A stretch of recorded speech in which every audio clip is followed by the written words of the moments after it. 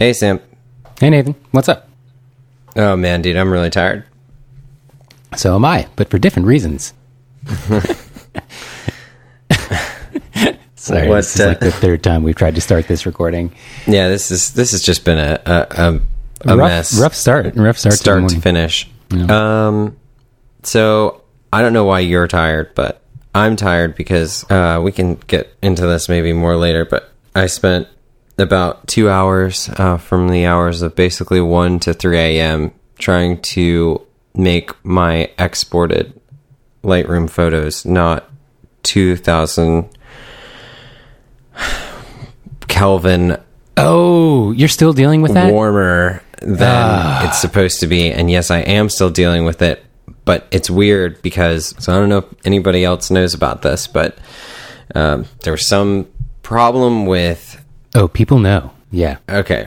So there's some problem with Adobe's like 8 I guess 0 or maybe 8.1 upgrade where... Yeah, let me see what version I'm currently on.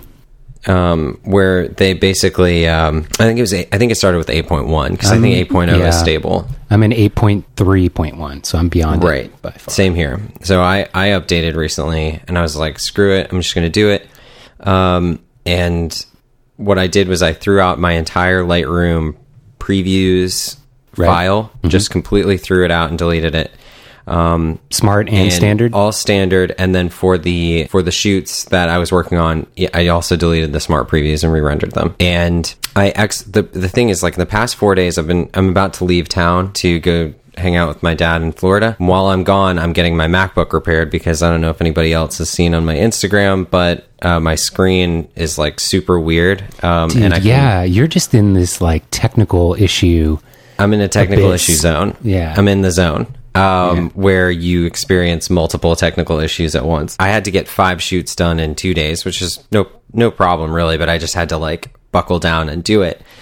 So I got 4 of them done. On the 5th one, which is a full wedding, I exported everything. I started exporting last night. I got the issue. For whatever reason, the last 4 didn't have this issue. This one did have the issue. So if you leave it as shot, it's fine. Edit the white balance at all, it goes wacky on export and adds another like basically 1500 to like 2500. I'm not exactly sure, Kelvin, onto your images and basically completely destroying your edits. Your work, yeah. Well, what I've had to do is I'm going to have to wait and deliver it behind schedule on Wednesday when I get back, I guess. And instead what I've done is I just created a little sneak peek with as many good shots that I could, leaving the white balance as shot. So I'm just like, I can't deal with it anymore. I have too much going on and I'm about to fly. I've got to just get something out the door. So that's what I've settled on. Man, that is quite the stressful situation. Sorry. Yeah. And so for 2 hours, like 8 hours ago, I was scouring all over the internet looking for this problem is all over the place. Everybody is asking questions about it. Just to clarify too, it is specifically just the EOS R, right? It appears to also affect one of the new Fuji cameras as well. Ugh, come on. Mm-hmm. So here's the thing. Who was I talking to? I can't remember. XT2 or something. The entire ability for the vast majority of photographers that exist now to even exist and run their business, one of those enablers, one of the maybe of the 3, you need a camera, you need a computer, and you need software to edit. Those are like the big 3 things to be able to run a photography business. One of those 3 pillars is Lightroom. Like full stop. I know people use Capture One. They're stupid idiots that, not really, but Capture One just doesn't even come close to what, trust me, I've tried many, many, many, many times. I appreciate many things that Capture One can offer, including customization stuff and whatever. It's not there yet. Not even close to what Lightroom can do when everything is running the way that it's supposed to. And it's very upsetting to know that the existence of your business like hinges on this other company deciding to maintain Lightroom and deciding to not push updates that break things that you've worked hard on. And it's just, it's sort of unbelievable to me that nothing else has come along as like a serious practical competitor. Like there's nothing that Adobe has done here that is impossible for anybody else to do. I know Aperture was a thing, and I was going to say, Apple's kind of... So Aperture was basically, that's what I started on. Yeah. And I'm assuming what most of us have started on. Well, I don't know most of us, but a lot of people have started on. And they they deprecated it and it was gone. It's upsetting. Like Apple, that was working fine. Honestly, yeah, it's a very strange decision. They went that way. I guess maybe they're spreading things too thin, and that was just Lightroom was good enough or better, so they were just like, screw it. But yeah, it's strange to me that, or really what they seem to be doing is wrapping more and more of what Aperture used to do into just the actual Photos app, right? Which is fine, but which is not for professional. Anyway, that's terrible. Sorry. Anyway, well, the client will get some really nice photos, like 50 really nice photos, but they aren't going to be able to get their wedding on time because I just could not figure it out. It's all good. I find that most clients are totally understanding, and unless you're dealing with like a weird, crazy person, like what's the rush? They're going to have the photos the rest of their life. Like it's not. Yeah, yeah. It's not like it's fine. It's just like something that when you're working really, really hard, all of a sudden, even working through horrifying ADHD, and you're just like presented with a brick wall that is a bug in a software. Yeah. Like you're just like, dude. So the last thing you want to be doing, and exactly that's one of the things I've hit a lot of walls with music stuff, because you think just editing in Lightroom is complicated. Like try the 50 different chains of audio and just everything you need to record simple music. It is kind of crazy. If you're recording with actual microphones, if you're using software instruments, it's not as bad. But I hit that brick wall all the time where I'm just like, well, screw it. I was going to play music for an hour, but now I'm just going to go watch TV because I don't want to troubleshoot this bull crap. Yeah. Happens all the time. Yep. I've been there before too.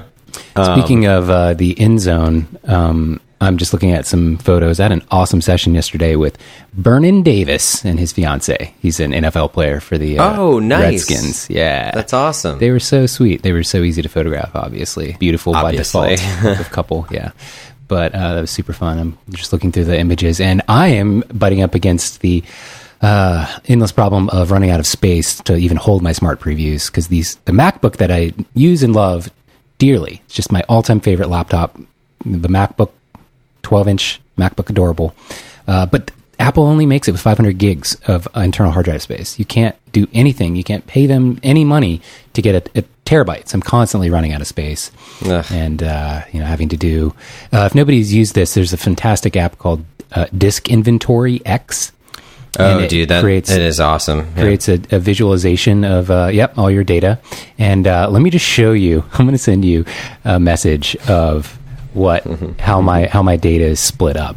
So everything you see that's like purpley blue, that's smart previews and standard previews. The rest of the drive is just like various downloads and software. Okay, so using my deductive skills of description, I'm going to describe for the viewers what I'm looking at. I am looking at a primarily blue screen. Yes. Basically, more than 50%. At least... looks like about 60% of your hard drive is smart previews and standard previews. You know what's funny? The larger box by about 4x, that's standard previews. It's so upsetting to me that there's no way to purge standard previews in Lightroom without having to just delete the whole file. It's ridiculous. Would be really cool. You can, I've done this in the past. It's time consuming and kind of dumb, but it does work. Where if you go into your Lightroom app and you say right click and say show contents, you can go into individual Lightroom preview files. Okay, but and isn't that like broken up in like a database? You can list it by. Oh my gosh, that's scary. Because isn't it like folder 2, 7B, 3? It's a crazy way. You have to go through every folder and do it if you want to do it that way. I don't recommend it, but I did have to use it once. Yeah. When I was completely out of space and crunched on time, I actually did do that once, and it worked out. I'm just going to purge my standard previews and rebuild them. It's okay. I think that's cool. Pretty fast on the iMac, dude. Lots to catch up on. What do you think about Jony Ive leaving Apple? He's out. I'm all for it. He's apparently starting his own design firm. Is that right? Yeah, called Love Form or something. Let me double check. Here's my theory, and I follow a lot of Apple commentators pretty closely. It's just sort of my guilty pleasure pastime thing.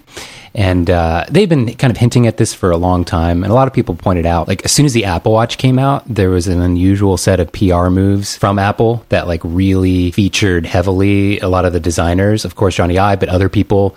And it was just like a weird thing that Apple had never really done. And I think it was just sort of laying the groundwork and setting up essentially a higher level profile and realization of like the design folks, especially Jony Ive, also being promoted to, but like a chief creative officer or something like that. Like all the managerial aspects of what he had been doing were offloaded to two other people, one for the hardware design and one for software design.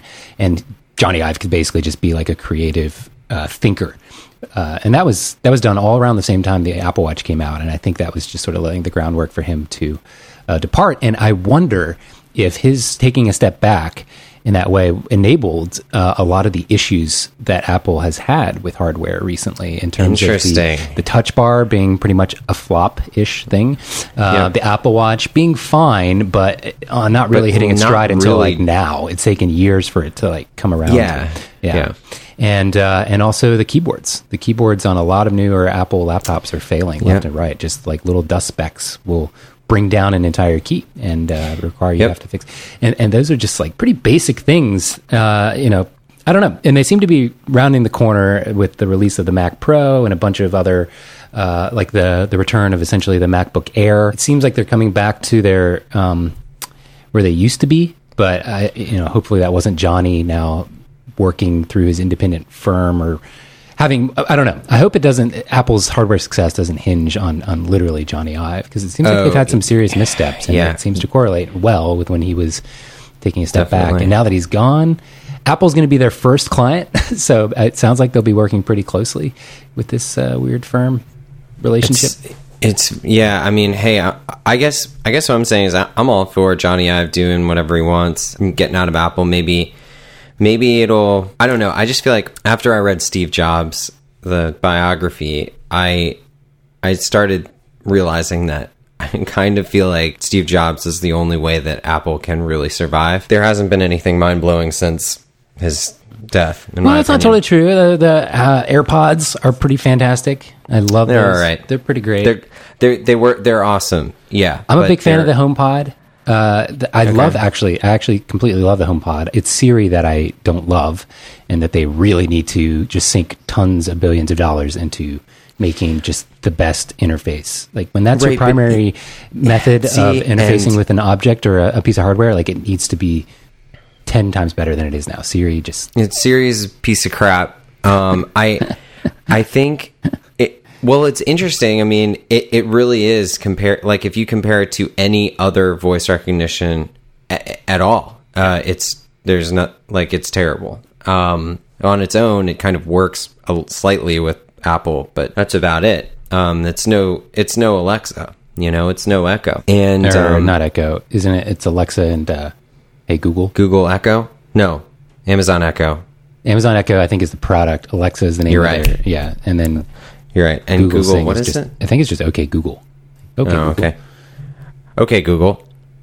Sorry about we just triggered a couple of things. Okay, Google, purchase Tesla Model 3. Alexa, ignore me. Nice.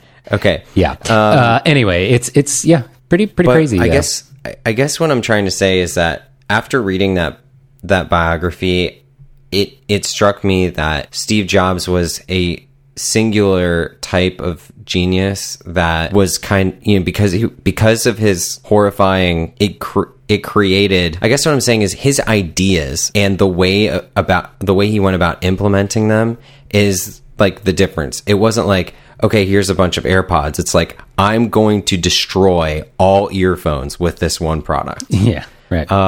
Like that is what Steve Jobs' whole mentality was. He's like, I'm going to recreate the way everyone in the entire world listens to music from now on. Yeah. And he was able to do that. And I don't see the Apple Watch or even the AirPods like doing that. Really? Because I can't think of many other smartwatches that exist that are in any way even comparable in terms of success. In terms of success, but it's not the product that like I feel like Steve Jobs would be happy about. I think maybe Apple, now, but not at the initial rollout. No, I do think that the Apple Watch will eventually be like the epicenter of like your computing. It should be. I think it will someday, but I mean, they definitely destroyed some things with the Mac Pro that they launched. I mean, it is basically the most powerful computer in the world, and it's obscenely expensive, but it's meant for, you know, not necessarily individuals to purchase. It's meant for firms and big companies and right. And that Pixar, I think is a great, I think that's a great move on their part in terms of like releasing a product that completely changes the world. I don't know. The iPad was kind of that. Well, the other thing is, how often do you think that kind of stuff comes along? I guess with Steve Jobs, it did feel like it was on a regular basis, but I just wonder I'm just saying, I wonder what he would do now. Like, I wonder what he would be like, oh, we have didn't he tell Tim Cook in his biography, there was a quote saying like, don't think about what I would do, just do what's right, something along those lines. So, you know, it's easy to wonder that, but it's, you know, he also had a lot of missteps. Like he did. Yeah, there were a lot of failed products under his watch. Definitely. So to speak. The next was actually, I guess that was, they had some pretty solid products. They just weren't able to sell stuff. Next was, just an incredibly expensive computer targeted at like universities and colleges. And so it was a good idea, honestly. Mm-hmm. And the software that powered Next computers was essentially what they rolled into Mac OS 10, like when they acquired them, and like what enabled the difference from the version 9s and before transitioning to OS 10, which we basically know and love today, was the technology they purchased and that Next developed. So anyway, Next was an incredible company, although not financially successful. But anyway, you're right. I mean, the iPad was Steve Jobs' thing, and I don't think it's developed as quickly as it should have, but I am very excited to see iPad OS have its own distinct operating system now. Right now, it seems like mostly like a marketing move. Not that much has changed in the iPad, and the iPad has always had like slightly different features, but it was still sort of like iOS, and it still sort of is, but now it's getting even more differentiation and better features. And the way they do multitasking now is so great. I've been running the beta on both my phone and my iPad, and I can honestly see myself starting to do work on the iPad. Like, that's awesome. Real good work in terms of productivity stuff, not editing, but any type of emails, invoicing, all that kind of stuff, and Patreon stuff. And the thing that I'm most excited about that I didn't actually even realize that I was missing or was a big deal is a full desktop class web browsing experience on the iPad. No more will you get mobile pages loading on your iPad. You know, like half the sites out there I go to, usually the mobile stuff was handled really elegantly and it was fine. Mm-hmm. There wasn't any loss of functionality, but now I'm realizing like, oh wait, no, there are features that now I can, if it works on my desktop, I can 100% get them on my iPad with no question. That's awesome. Which is really, really, really nice. Yeah. So anyway, I'm excited, honestly, for the iPad in a couple years, but I feel like we're definitely heading toward a merged hardware technology where the iPad and a MacBook somehow come together in a singular device. So we've talked about this before, but I'm more convinced than ever that is coming. And definitely. I hope it does. I still like, there's like 10% of like my computer experience is like, I want to just touch the screen and just, it would be faster that way. Yes. It would be really cool to see how they eventually integrate it. They have to. Yeah. Like, when is it going to happen? So, yeah. Exciting. I don't know. Yeah. So, let's see. What else is going on? Man, so much. I got the 85 1.2 RF. Do we talk much about that yet? I've done 3 sessions with it. Yep. That's awesome. I was going to say, like, I really hate to say this because, well, I don't hate to say it, but just say it. Okay, I'll just spit it out. All right, ready? Yes. Okay.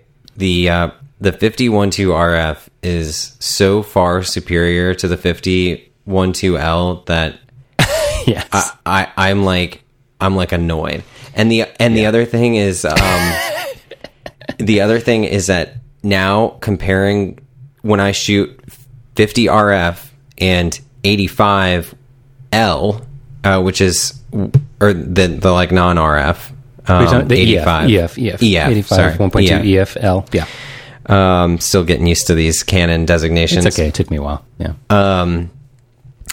There's no comparison with those either, unfortunately. The 85 EF is, I mean, it's fine, but like when you compare it side by side with the 50 RF, the clarity in the image, it's insane. On the 50 is so much like higher that I'm like, oh crap, I feel like I might have to get the 85 RF. Yeah, and I feel like we bring this up on a fairly regular basis, like the RF lenses as they keep rolling out. Obviously, of course, we're going to talk about them, but it's nice to know that this is the 5th month I've had the lens. You've had it for a couple weeks, and it's the new car smell has certainly worn off for me, and I still can see and feel the difference between the images. Like, it's not any type of placebo that you can sometimes be strangely tricked by. Like, it is just a unquestionably amazingly superior lens, and I would say, gosh, man, I think I'm starting to like it even more than the Nikon 58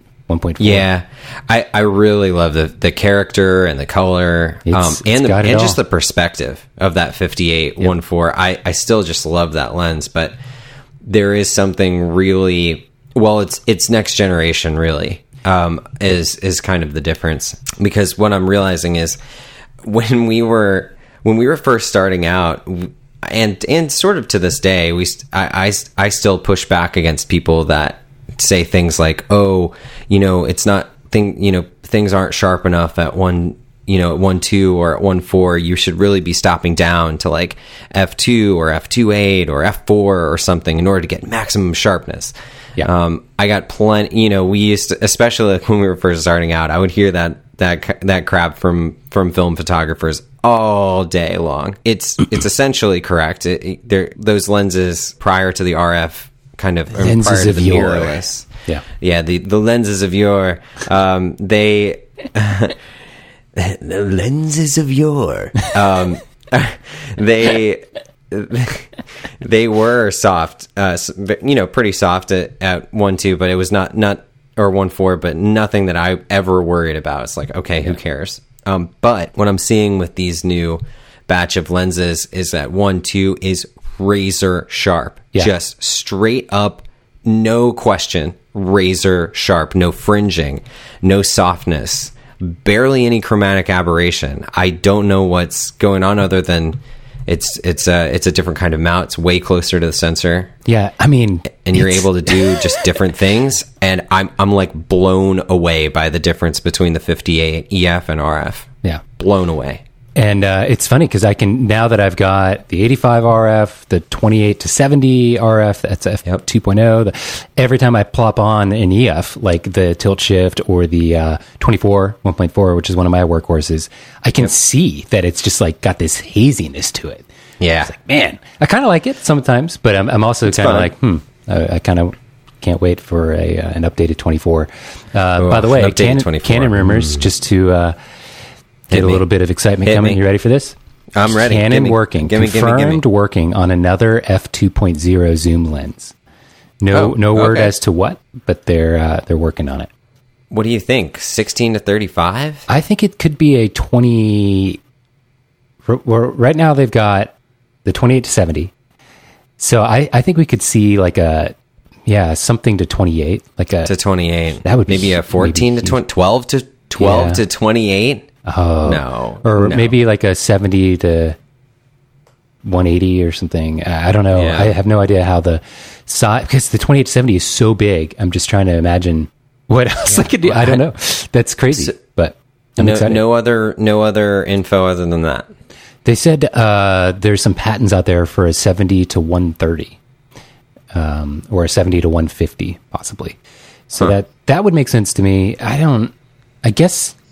I'm not going to lie. A 70 to 130 or 150, like, that dang, could be cool. That feels like it would make my 85 sort of unneeded forever. But it could.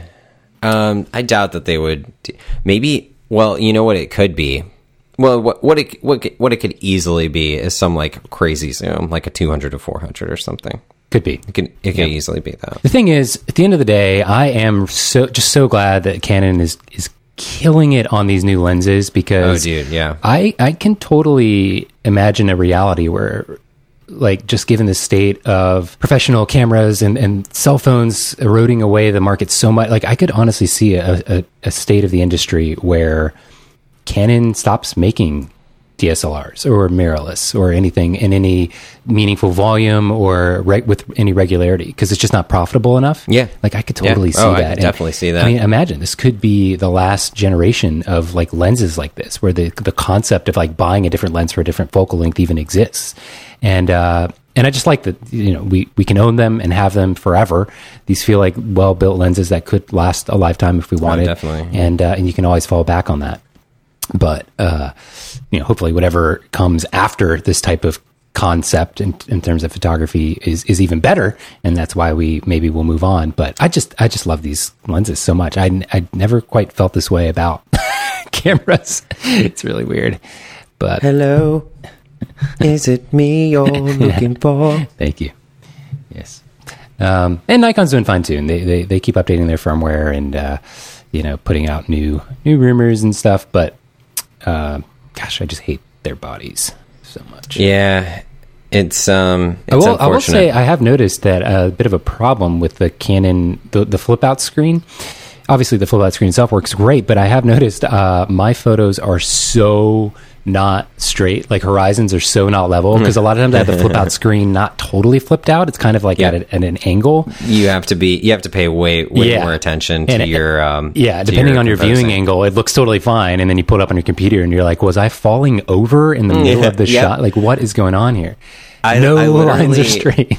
Yeah, I literally delivered I threw something on Instagram a week or so ago that it's like a really, really pretty photo, but people don't know that it's basically half the image because I had to rotate it like 45 degrees because I was like leaning over a bush and like shooting through like foliage, and I was like, oh man, this is so awesome. I brought it into like Lightroom and I'm like, Nathan, you idiot, like this is like not even close to level. Like, it was pretty funny. But anyway, the image still works, which is great. But I was like, what was I thinking at the time? Like, how was I so excited about this? That happens a lot. But. So I am really tired because I just got back from a run. So just following up with your initial question. I lost interest in why I asked you why you were tired. It's a million degrees out, and it's just... Ugh. Nikon mirrorless top model launch D5 equivalent. Whoa. Hit me. Oh, we don't know. Just a rumor. I'm just scrolling through some sites. I'm the sponge to all of these it's just cool that they ideas. Apparently there's no information. It's just cool that Nikon has said outright that it is a top end equivalent to the D5, and it's going to be mirrorless. Everybody's such a great camera. Speculated that about the Canon whatever, but I don't think Canon has actually outright said that it's going to be, the top end equivalent. So yeah, they've just said that they're working on a pro camera. It could kind of mean anything, but I mean, obviously people are just assuming that it's going to be a 5D situation or whatever. Yes. Well, what else is going on? I have the day off today. Busy. That's cool. Next week, but I'll be editing essentially all day. Nice. I am taking I've just got a crazy day. I'm going to the Apple store, dropping off my computer at the Genius Bar. Hopefully they can get it done, fixed, and back into my hands by Wednesday when I'll be back in town. And then going to shoot a short shoot today, coming back, and then going to a show tonight in Baltimore, which you should totally come to because it'll be awesome. Cool. A band called Cigarette from DC. Well, actually, I guess they're from Arlington now. I don't know where. And then Sunday morning, I'm leaving for Florida for 2 days to spend some time with my dad. Cool. I'll come back. Excellent. Nice. And it's another week of shoots. Very busy. I just to loop it back to work stuff. I did use I don't think we've talked about it much on the podcast. The Photobooth supply company Salsa Booth, which is how was Salsa's thing performance? Little rough. It was and it's not. The booth itself is fine. It's super heavy. Gosh, I mean, when it's all set up, it's easy to move, but packed away in the case, it's freaking heavy. Thankfully, it's like a roller case. Yeah, it comes with a Pelican case, and it does have like wheels to roll, and that was fine. But it's freaking heavy. The configuration, you're gonna have to be very specific about it. First of all, nice to have the option to airdrop, to email, to text. Get rid of all that crap. Just let people text themselves. If they're sitting there trying to type in their email address, it takes literally like a minute, it takes an eternity. And then they get halfway through because they're like, tipsy or drunk, and then they realize they messed up the second letter in their email. And you're trying to do all that on an iPad. It's a joke. No. It captures email if they text themselves and then want to download it. It prompts them for an email to get the download. So just do email capture that way. The options in terms of, do you want to do a still photo? Do you want to do a GIF? Do you want to do a video? Do you want to do a boomerang? All that.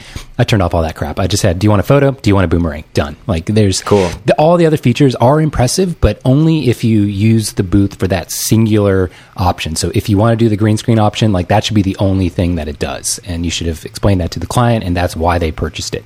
If you want to do video capture, same thing. Like if you give everybody all the options, it becomes a nightmare real fast because they just don't understand what they're looking at, and it takes, you don't want somebody to walk up and have to take a minute to figure out what they even want. It's bad. So, but once I locked it down to just photos, just boomerang, just text message, it was great. I will say I did get a glitch. It was a bug of some kind. I think it was probably related to the fact that I only had 1 bar of signal and no Wi-Fi. So it was, a backup queue of things uploading. It would go through the start screen and start the countdown for capture and then say, cannot connect with camera, error or something, and then like jump back to the start screen. And every time I closed the app and reopened it, it was fine. I didn't even have to close the app. Every time I just exited the event to the dashboard, the configuration, and then started the event again, it was fine. So it took like 5 seconds to do, but it kept happening. And, that's a concern. I need to email them that actually to make sure they're aware of it. But so just some bumps in the road, but overall, the thing just looks so clean. So yeah, good. It looks great. But I will say one other weird thing that just surfaces to my head. It's a 5-second countdown, which is too long. People only need 3. 3 seconds is fine. 5 seconds is eventually. There's no way to no, not that modify I can see. that? I'm sure that's like one line of code that they can easily change, and I hope that they do. 3 seconds is totally fine. And 5 is needed for like the first time somebody's using the booth maybe, but 3 is all you need. Practically. Plus, the first time they do it with 3 seconds, if it catches them off guard or it's too fast, those are some of the most funny pictures when people aren't actually ready. So, I just think 3 is a better buffer. Yeah, I agree. But I feel really confident in terms of its, there's just something to be said for freaking amazing industrial design. And they've knocked it out of the park. Like, it looks premium. I would have no trouble charging somebody $1,500 for an event. Just because it just looks so legit. That's awesome. And I'm going to set up my other iPad that I used to have in my Giphy booth when I'm not using the Giphy booth, because I'm still going to offer that occasionally as like a cheaper alternative. But I'm going to use that iPad on a stand, an independent stand, and you can actually pull up using the same Salsa app, just the live gallery. So as things are uploaded, people can stand off to the side and see theirs and look through everybody else's and just kind of that's a really good idea. Yeah. And it's totally wireless, awesome. which is nice. It's all, you don't have to connect any cables or anything. Well, yeah, it sounds like it's overall pretty good. Overall kind of a winner. Yeah, I'm going to link up with Brandon maybe next week. Brandon, the CEO and owner, just do a little webinar with him to go through some talking points of things he wants to discuss, and maybe I can bring up some of the issues with him. I don't know exactly what we want to talk about, but I did something similar. It wasn't public. It was just a private discussion with Dave, this guy that works at TAVE, which was a company just... did you get the notification or read up on the fact that Shootproof bought TAVE? 2 weeks ago?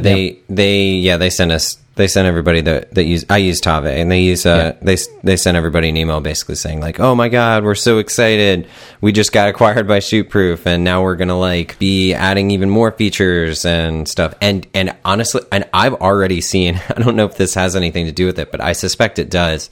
They have started rolling out some updates that have included some really nice quality of life updates, one of which is just like a complete revamp of the landing sort of TAVE's dashboard. revamp? Is that what you mean? Or is it TAVE's revamp. And I don't use Shootproof, although I am about to switch to it because I'm fed up with PicTime. Yeah, get on that. Yeah, I'm over it. I will be switching next week once I have some freaking time on my hands.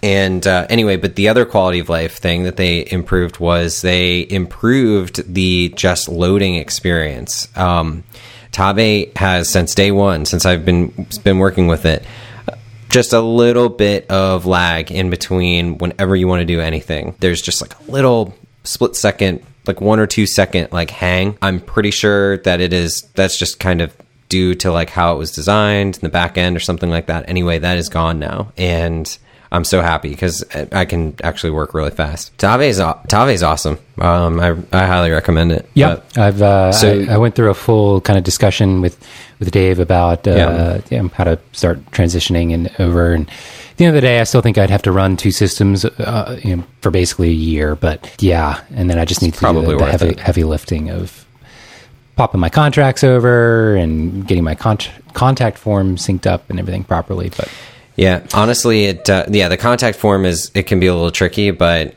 pretty much everything else is very easy to set up templates for and stuff. Yeah, and I'm incredibly excited for some of the reports you can drive. Like you can get a report for like the average booking time of the client booking versus where their wedding date is. So you can see if you're averaging, August of 2019, or like how many weddings you had booked the previous year at this time last year, stuff like that. Yep.